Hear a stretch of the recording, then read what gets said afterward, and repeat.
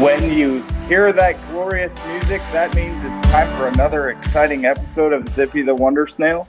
Two Christian guys going over the news and culture that matters to you.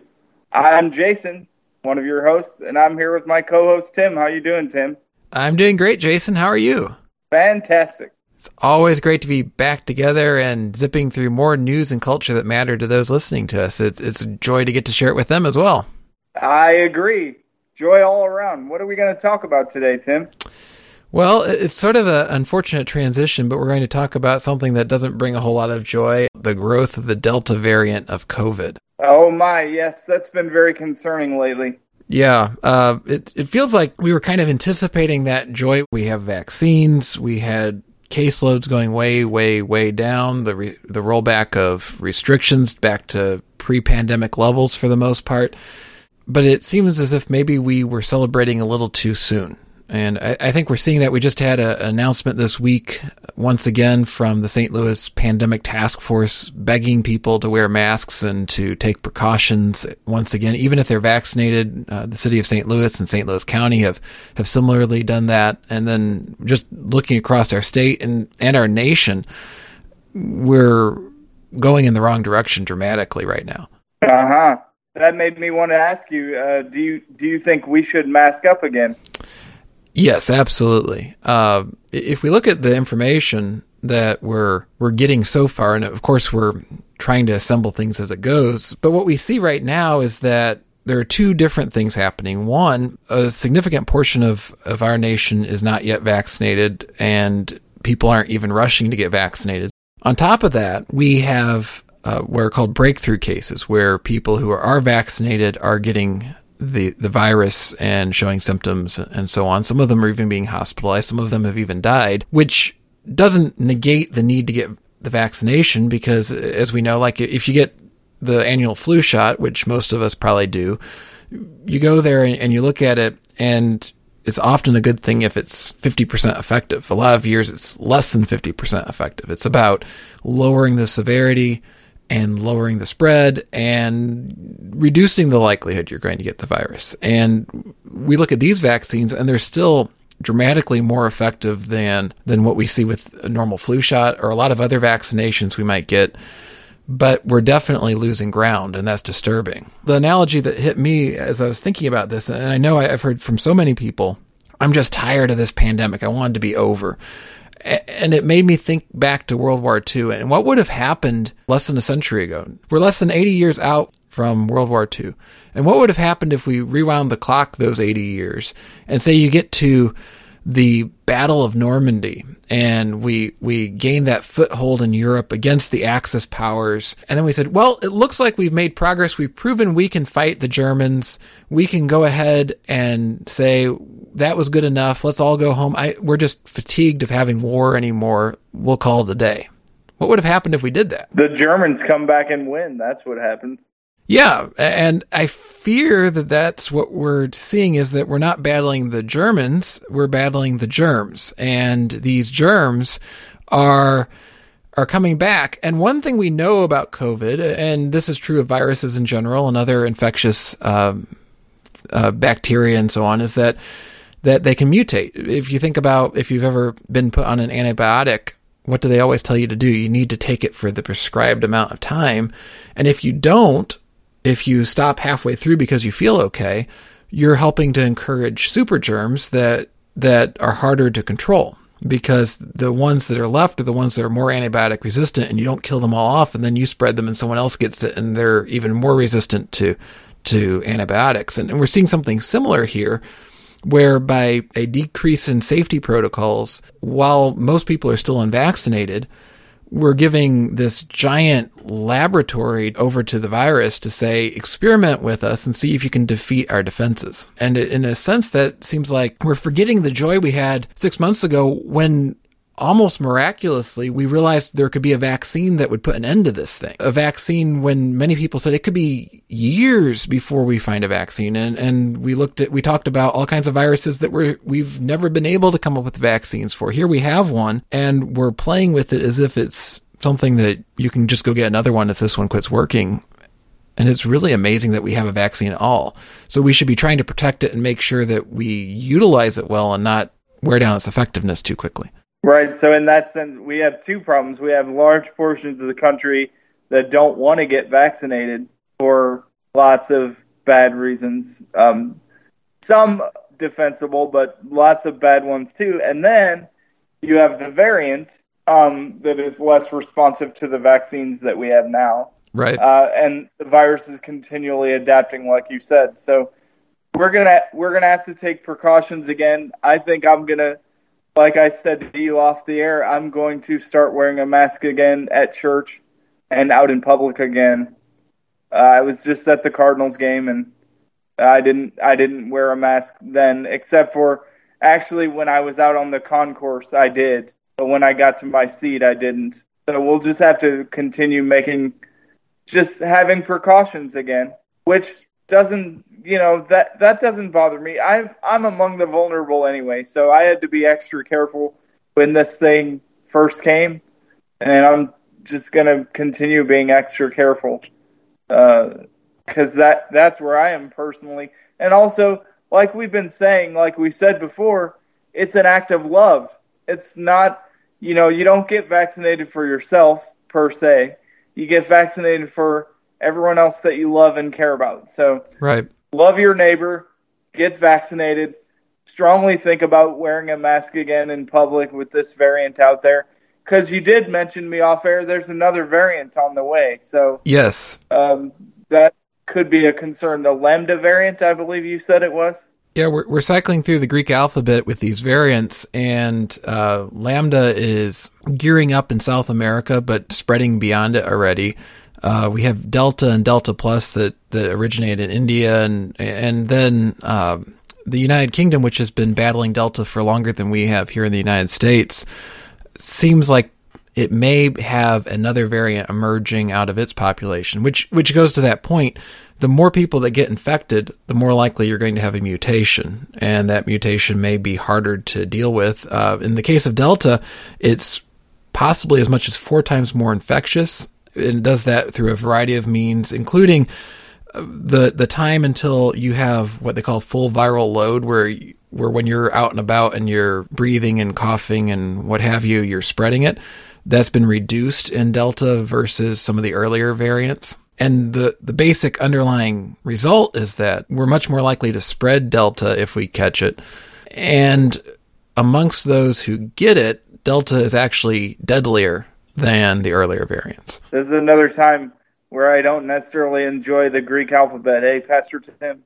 Yeah, this is not my happiest encounter with the Greek alphabet. And there are a lot more letters, which, of course, we don't have to fill them all. And this is the thing that to me is a bit disturbing. I know, again, there's pandemic fatigue, and a lot of people just don't want to reflect on this stuff anymore. But the striking thing, even with Delta, is at the same time, a couple months ago, if you recall, the CDC issued its proclamation that vaccinated people no longer needed to wear masks, and everyone was celebrating. If you were watching where Delta already was, for example, in Israel, which is the most vaccinated nation in the world, you could see that as they had rolled back restrictions on things like masks, Delta was having a field day. And so this is one of those places where instead of sort of just looking right around us and saying, well, it doesn't seem all that bad right now, although it's getting a lot worse here in Missouri, for example, what we need to be doing is looking at where are outbreaks happening around the world, because we live in such a global connected society. If it's happening in Israel or other nations that have similar high quality healthcare and access to medicines and so on, then we can expect it's going to show up here as well. And so for those of us who've gotten perhaps a little bit too into watching all the statistics on this, it was incredibly disturbing when the CDC made that proclamation, because we could look out in the rest of the world and say, this storm is coming. And it's like, going out on your patio and putting all your umbrellas up and your pretty deck furniture and your flowers on the deck, and your neighbors, the meteorologist, saying, wait a second, there's a hurricane coming. Right. And this virus and the variants of the virus are not an athlete. They don't get tired. You can't just wear out the clock. So that's the concern that we have. We have to stay vigilant, because the virus doesn't care. Right. The virus doesn't care how tired we are and how sick of worrying about things that we are. It's just a virus. Right. Yeah, exactly. And yet, because God's given us brains and the ability to research things and to respond to things, what he's given us is the opportunity to, as you said, care for our neighbor and even take care of our own lives. This whole complex combination where we can say it's time to try to make a difference. And with that, and this is something I want to encourage our listeners on. I realize everyone's tired with this, but it doesn't have to go on like this forever. If people do get vaccinated, and instead of rushing to shut down safety procedures too quickly, we do mask, we do some social distancing still, we can see a point where the virus quits spreading. The problem is when you roll back all the safety procedures before you've actually eliminated the thing, it's just going to come roaring back. And so we have to have some patience, but that patience is going to pay off. There is light at the end of the tunnel. We just have to be patient and disciplined. Right. Just like a lot of things, delayed gratification, athletes, students, teachers, they all know about pursuing something with vigilance until you master it. So we can do this. This is possible for us. Yeah, it's more than possible. And if we actually show some of that discipline, we will get there. You've mentioned athletes. If you have a injury, if you pull a muscle or you break a bone or what have you, and you're, say, a Major League Baseball player, you can't wait to get back out on the playing field. But one thing that the trainers know and the coaches and the athletes is that if you go out too soon, you're just going to guarantee you're going to be out longer. And we need to go on the disabled list for a few more days so that we're not on the year-long disabled list, basically. Yeah, that's right.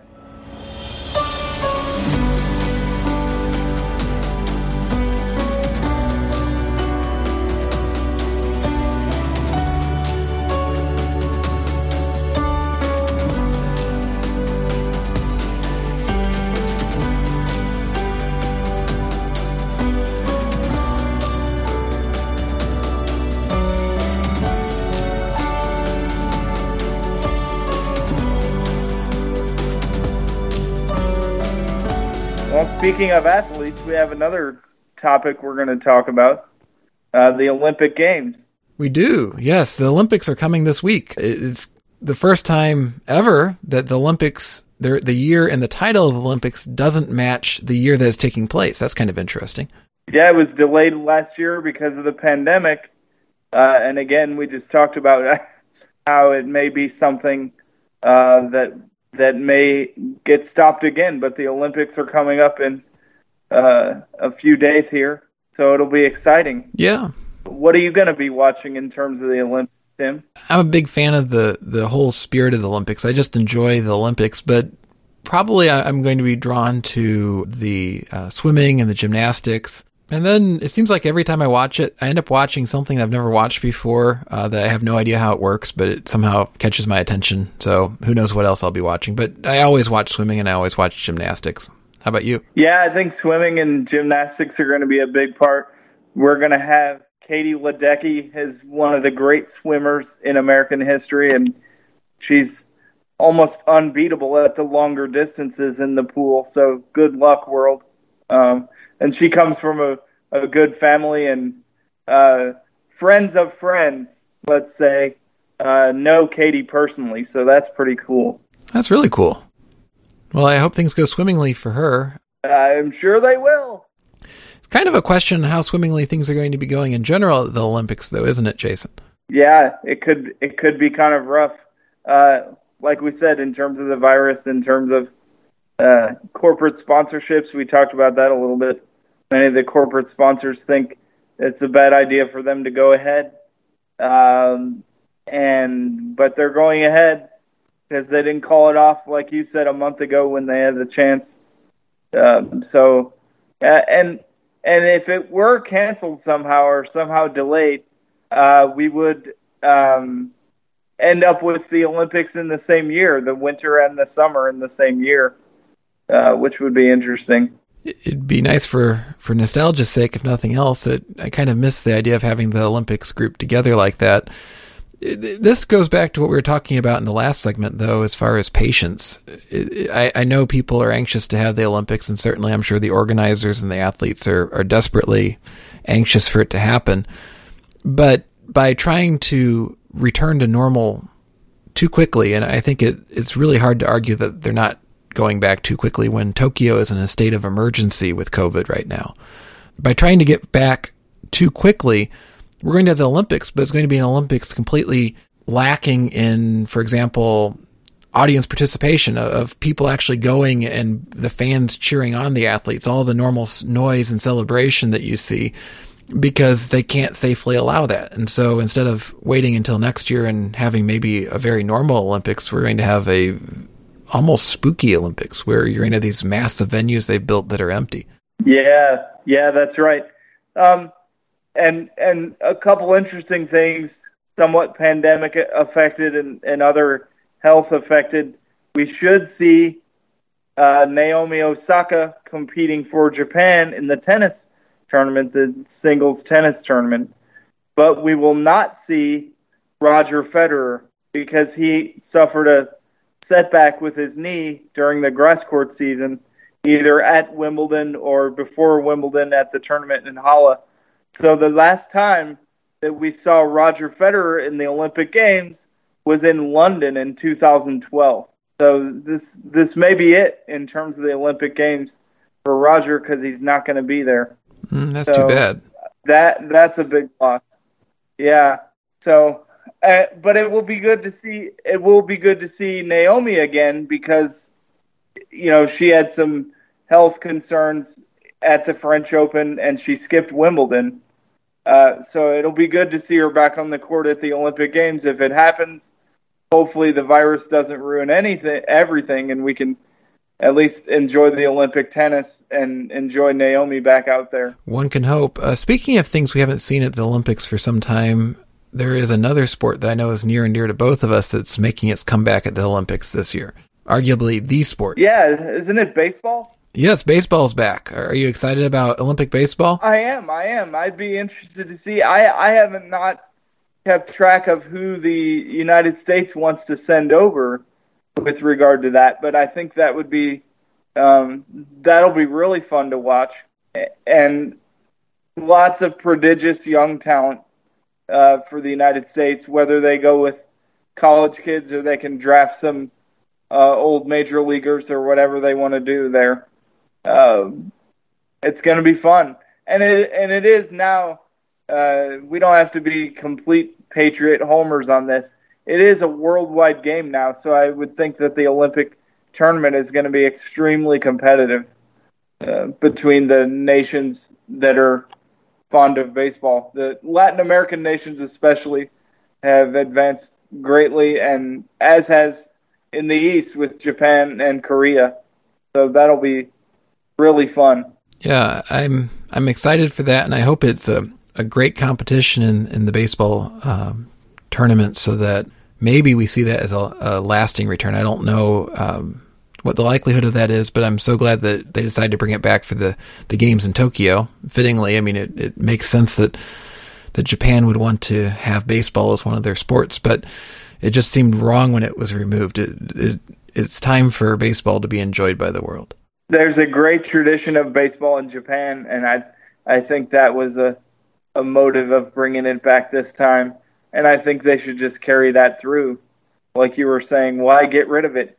It's enjoyed by many, many people, especially here in the U.S., with Major League Baseball, of course. So hope it continues. Well, and maybe in 20 or 30 years when Yadi's slowing down a little bit, he can go and get a gold medal in the Olympic baseball games. Yeah. That's an interesting question. I think Puerto Rico competes separately from the U.S., don't they, in most Olympic sports? I think I saw that in volleyball, Olympic volleyball. They were That sounds familiar. So Puerto Rico, if they do compete separately, they would be a serious threat to any U.S. ambitions in baseball, and especially if they grabbed Yadi, too. He is...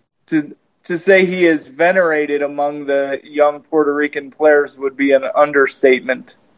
When they had some great success at the World Baseball Classic, Yadi was a big part of that, and he was a bit like a player manager on the field there. So I think Puerto Rico would do rather well, and they do really well in tennis with tennis star Monica Puig from Puerto Rico starting to make some noise there. So go Puerto Rico. Yeah. So the U.S. Olympic team surely is cheering on Puerto Rican statehood. Yeah, I'm certainly cheering on Puerto Rican statehood, even just for that. That might be a poor motive, but that's... Sounds like a topic we need to come back to sometime and talk about. But in the meantime, we have our first sponsor today. And our first sponsor is none other than, once again, faithtree.com, which is celebrating its 20th anniversary this month. Last time we were together, we talked about the all-new Faithtree Grow, where you can see devotionals and sermons, even the Zippy the Wonder Snail podcast conveniently placed in one spot. You can go there and receive encouragement from the scriptures and from fellow believers any day of the week and enjoy it. Jason just wrote an article about faith that we're going to be talking about in just a little bit. That's conveniently there too on Faithtree Grow. It's a great place to pull together all kinds of encouragement from different churches, different believers. You want to go and check out Faithtree Grow. Also, though, as part of that celebration for Faithtree's 20th anniversary, there are other new features on the site, including the new all-revised, totally polished up Faithtree Weather Desk, which has weather around the world, including hourly forecasts, no ads, and a daily scripture that relates to the weather in your area. So you want to check that out.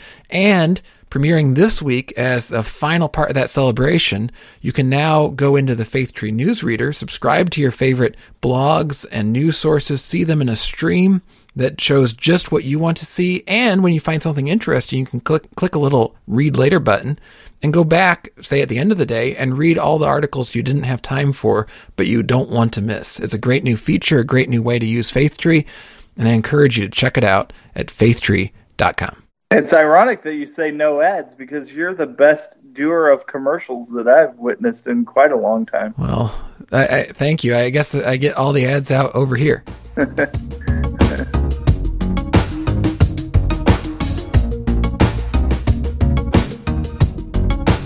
Well, Jason, I've been after you for some time to check out WandaVision, the Disney Plus series that premiered back in January following the adventures of Wanda Maximoff and Vision from the Marvel Cinematic Universe. And I understand that you are now a good portion of the way through it. How's it going? I'm pretty deep into it now. It's pretty exciting stuff.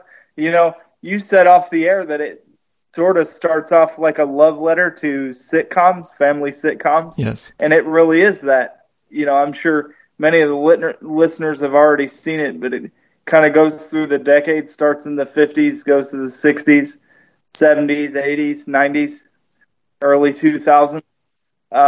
So I've now watched 7 of the episodes, and there's 9 total. Is that right? 9 total. Yeah, not enough. When you get to this point, you're thinking, oh no, not just 9, I need more. I don't know. I don't know if I should give spoilers, because I don't know if all of our audience has seen it.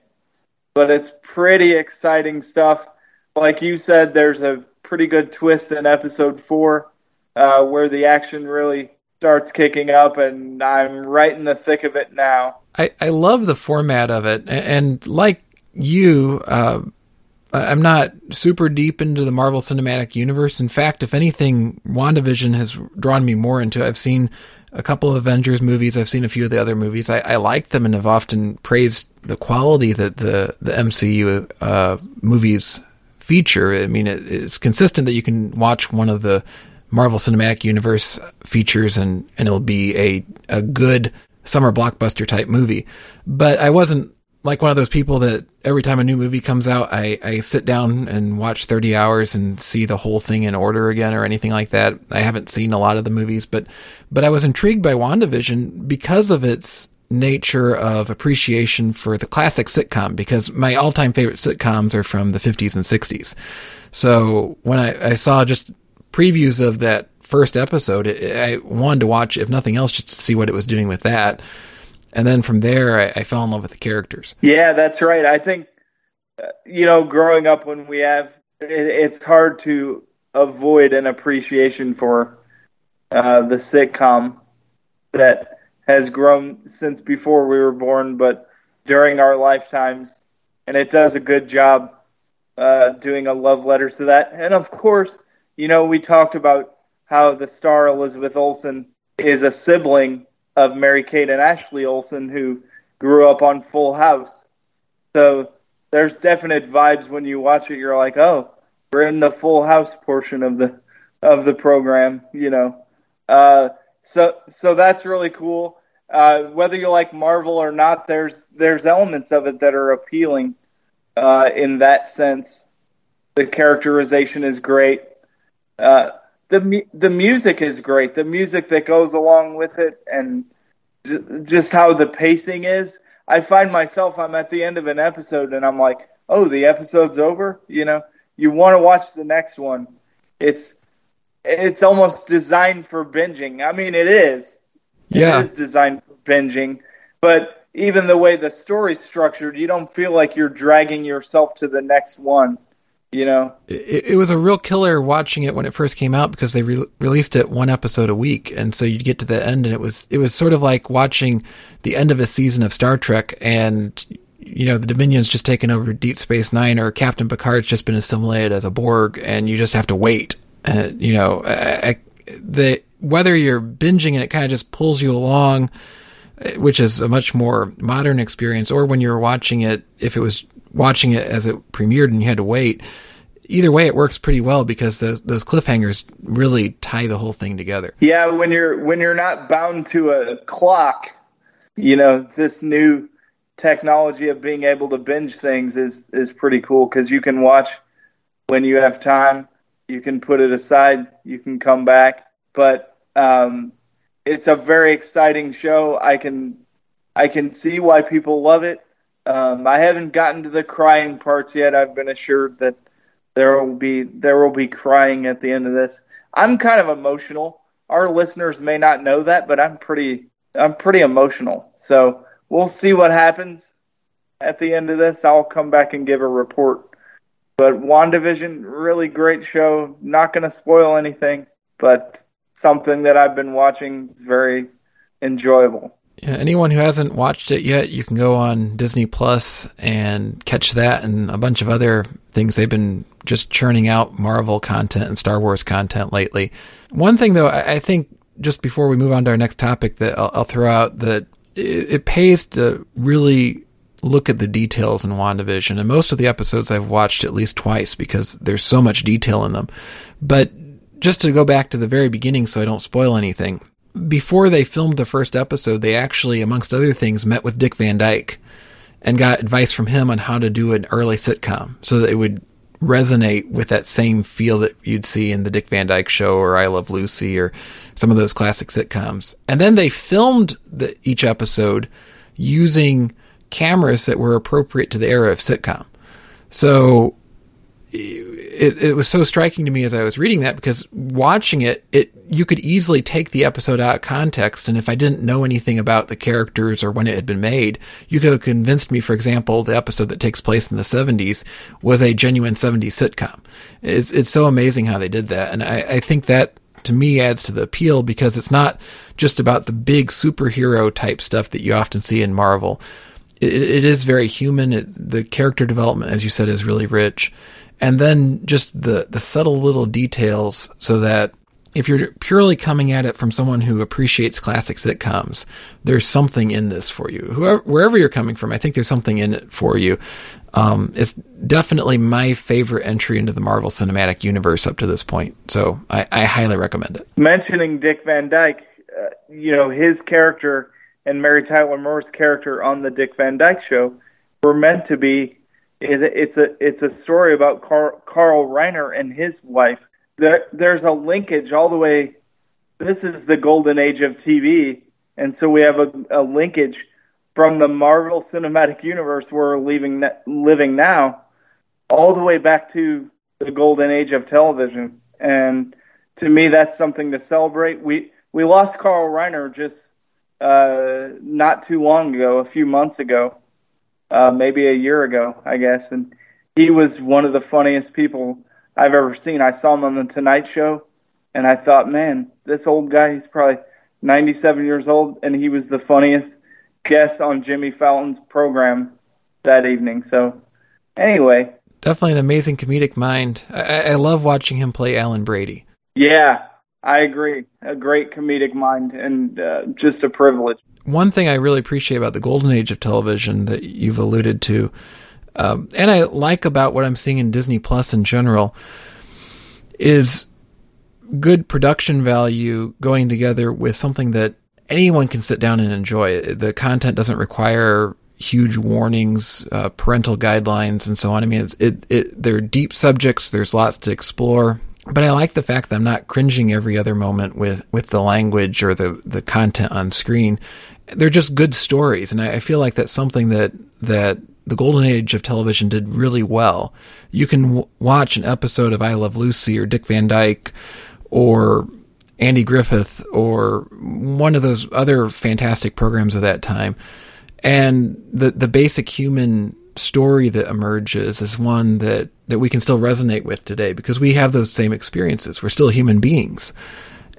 Today it feels so often like everything is so timely and also such a rush to be the most crass so you can make new headlines that we've lost some of that. So I really am enjoying Disney Plus in general, that it seems to not necessarily be participating in that dumpster dive fest. And I'm kind of excited. I'm hoping that they stay the course on this, and maybe through that we see an encouragement for, if not another golden age of television, at least something a little bit more like it. Yeah, and speaking of our common humanity, that brings us to our final topic. Yes, before we get to that, though, we do have another sponsor. And that other sponsor is the Faith Tree Men's Bible Study.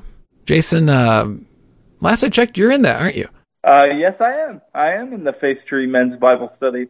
Yeah, and so am I. So, our listeners might be thinking, well, oh no, that's bad news. But no, seriously, it is a fantastic time that we guys have together every week, and it's open to any man anywhere in the world that would like to take part. Yeah, because we're all over the place right now in terms of the country. Our guys got one guy from South Carolina. Yeah. And or he lives in South Carolina anyway. And other guys sprinkled elsewhere, and I'm in the St. Louis area, and you're out in St. Charles, Missouri. So we take all kinds, and since we're doing it with the miracle of technology, anybody can join from anywhere. So encourage any guys to find out about faithtree.com and about the Faith Tree Men's Bible Study to just come on and join us. We're studying the book of Acts right now, and it's been really profitable. So.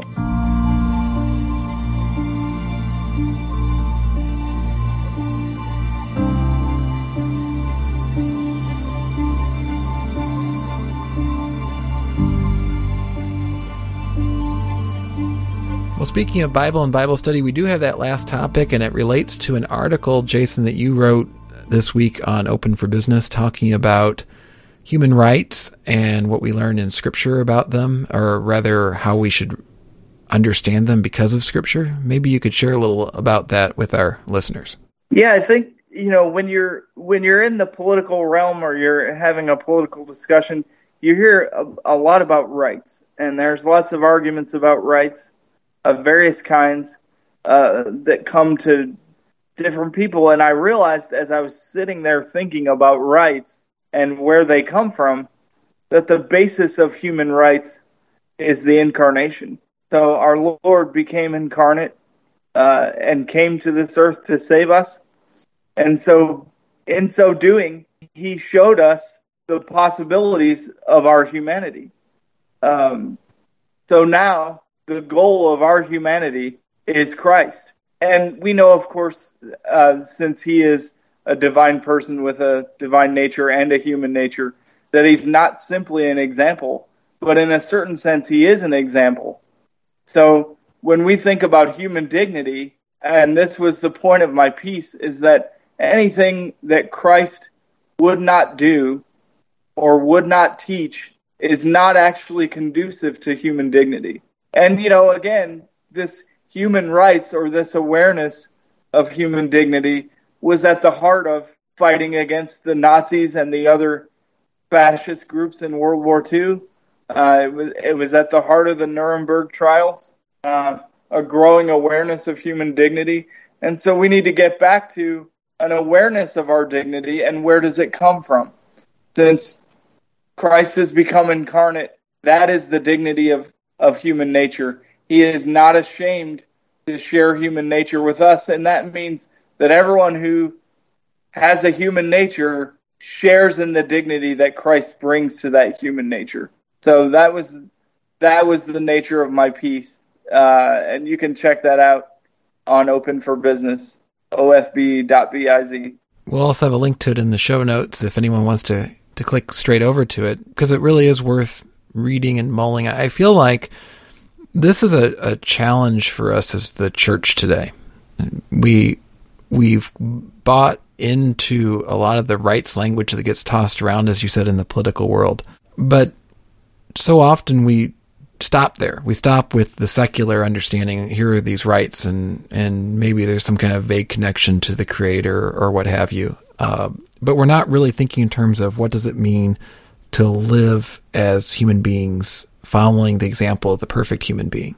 We're not thinking about, not to use the overused cliche, but what would Jesus do? And yeah, that's an overused cliche, but it's actually worth asking, because we're told in Scripture that we're supposed to follow Jesus and follow his example. And yes, we're in a modern world with modern examples of things to deal with, but just like we were talking about with sitcoms, the basic experience of being human hasn't changed, and it's still very much the same. So it's not often particularly hard to answer that question of what would Jesus do in this situation. And yet, how often do we fail to even ask it? How often do we just think about what I want, and we're not thinking about what does my neighbor want or need? We're not thinking about how do I show Jesus's love to others. We're thinking about how do I make sure that I feel fulfilled, not how do I sacrifice my own rights and privileges for the other. And yet, what are we told that Jesus did? That though he was in the form of God, as Paul says in Philippians 2, he gave that up. He set it aside to take the form of a servant for us. And yet, so often, ironically, as those who claim to be servants of Christ, we're not willing to do the same for others. And the thing, and one part of the piece was that, according to the ancient philosophers, both inside and outside the Bible, rights came with duties. So if we have a right, then it's connected to a duty. And if we can't connect it to a duty, or we have to fabricate a duty out of whole cloth, then perhaps we don't have the right. And so I think that's where I was going, and trying to bring it back to that basic anthropology of what it means to be human and what it means to be human together with others, which would link us back to even the beginnings of democracy and the ancient Greeks and their philosophers as well. So that was worth checking out. Hopefully it's not too controversial for the readers and listeners. I think most of our listeners would really benefit from it and enjoy. Just some basic passages from the Scripture kind of set that up as well. So I tried to do that. At the end of the day, I can dabble in philosophy. I can dabble in lots of other things, but I'm just a Bible guy. I'm just a Bible guy that's read some books on the side. So, and I know you're the same too. So it's certainly a good thing to be, at the end of the day, a Bible guy. And we talked earlier about our sponsor, the Faith Tree Men's Bible Study, but I do have to say, if someone ever gets the chance to have a biblical conversation with you and watch how you refer across the Scriptures to all kinds of passages, it's such a neat thing to watch how God has connected those for you. But all of us would benefit from doing that more, really thinking about how does the holistic picture of Scripture speak into the situations we live in today. And I love how you do that in this piece. And that brings me to another small thing that I want to talk about. I've been doing a Bible study on Proverbs with another group of people. And as we read along in Proverbs, the wisdom literature has principles and not necessarily a broad picture of what's going on, not characters or stories, mostly just principles in the book of Proverbs. But I realized a connection between what we find in Proverbs and the parables of our Lord Jesus. The parables I discovered are like Proverbs with characters. And yeah, it's fleshed out with the new things that Jesus wants to share, but it's also, there is an intimate connection between what Jesus is saying and the life of Jesus and where he wants to take the kingdom of God and the wisdom literature of the Proverbs and of the rest of the Old Testament. So that was an exciting discovery. And maybe I could go into more detail later about those connections, but I was like, wait a minute. This is, when I read the parables and I go back to Proverbs, this is the same thing. And again, that's something encouraging that we can keep in mind, that the whole Bible, the principal author of the Bible is God. So God knows what he's doing. You know, when he leaves an Easter egg, you know, Taylor Swift leaves Easter eggs in folklore for her stories, but God leaves the best Easter eggs. So when he draws a connection between two scriptures, maybe far apart in time, we know that we can count on that, and we can build from that, and we can make connections ourselves. And if we stay close to the Word of God and close to God himself, then we won't be making crazy connections, and we can make connections that we can apply to the rest of our lives. Yes, the more we're in God's Word, the swifter those connections come to us, and they show us how God cares about us and loves us and is consistent. The more that you study the Scripture, for example, I've been struck when I've gotten to walk through the Bible with different people, how it will frequently amaze them when they realize, wait a second, there isn't this Old Testament God and a New Testament God. There is the God of the Bible. And you don't have to force that to happen. You simply look at the story, and when you really understand what God's doing in the Old Testament, and then you look at the New Testament, you see this is the God who has always been there with us, and thus also the God who's with us today and encouraging us to think in those same terms as we go into the world today. And that's where I so appreciate what you're guiding us to think about in your article, and I love the way that you connect the parables as just another form of wisdom literature from God to guide us, and we really should come back to that. Right now, we are out of time, but we will be back, and we will explore more news, culture, and the things that matter as two Christian guys. In the meantime, if our listeners have not done so already, what should every listener to Zippy do to make sure they don't miss another episode, Jason? They can download Zippy from their favorite podcasting sources. I'm not the tech guy, but whatever you use, Apple, Amazon, I don't know.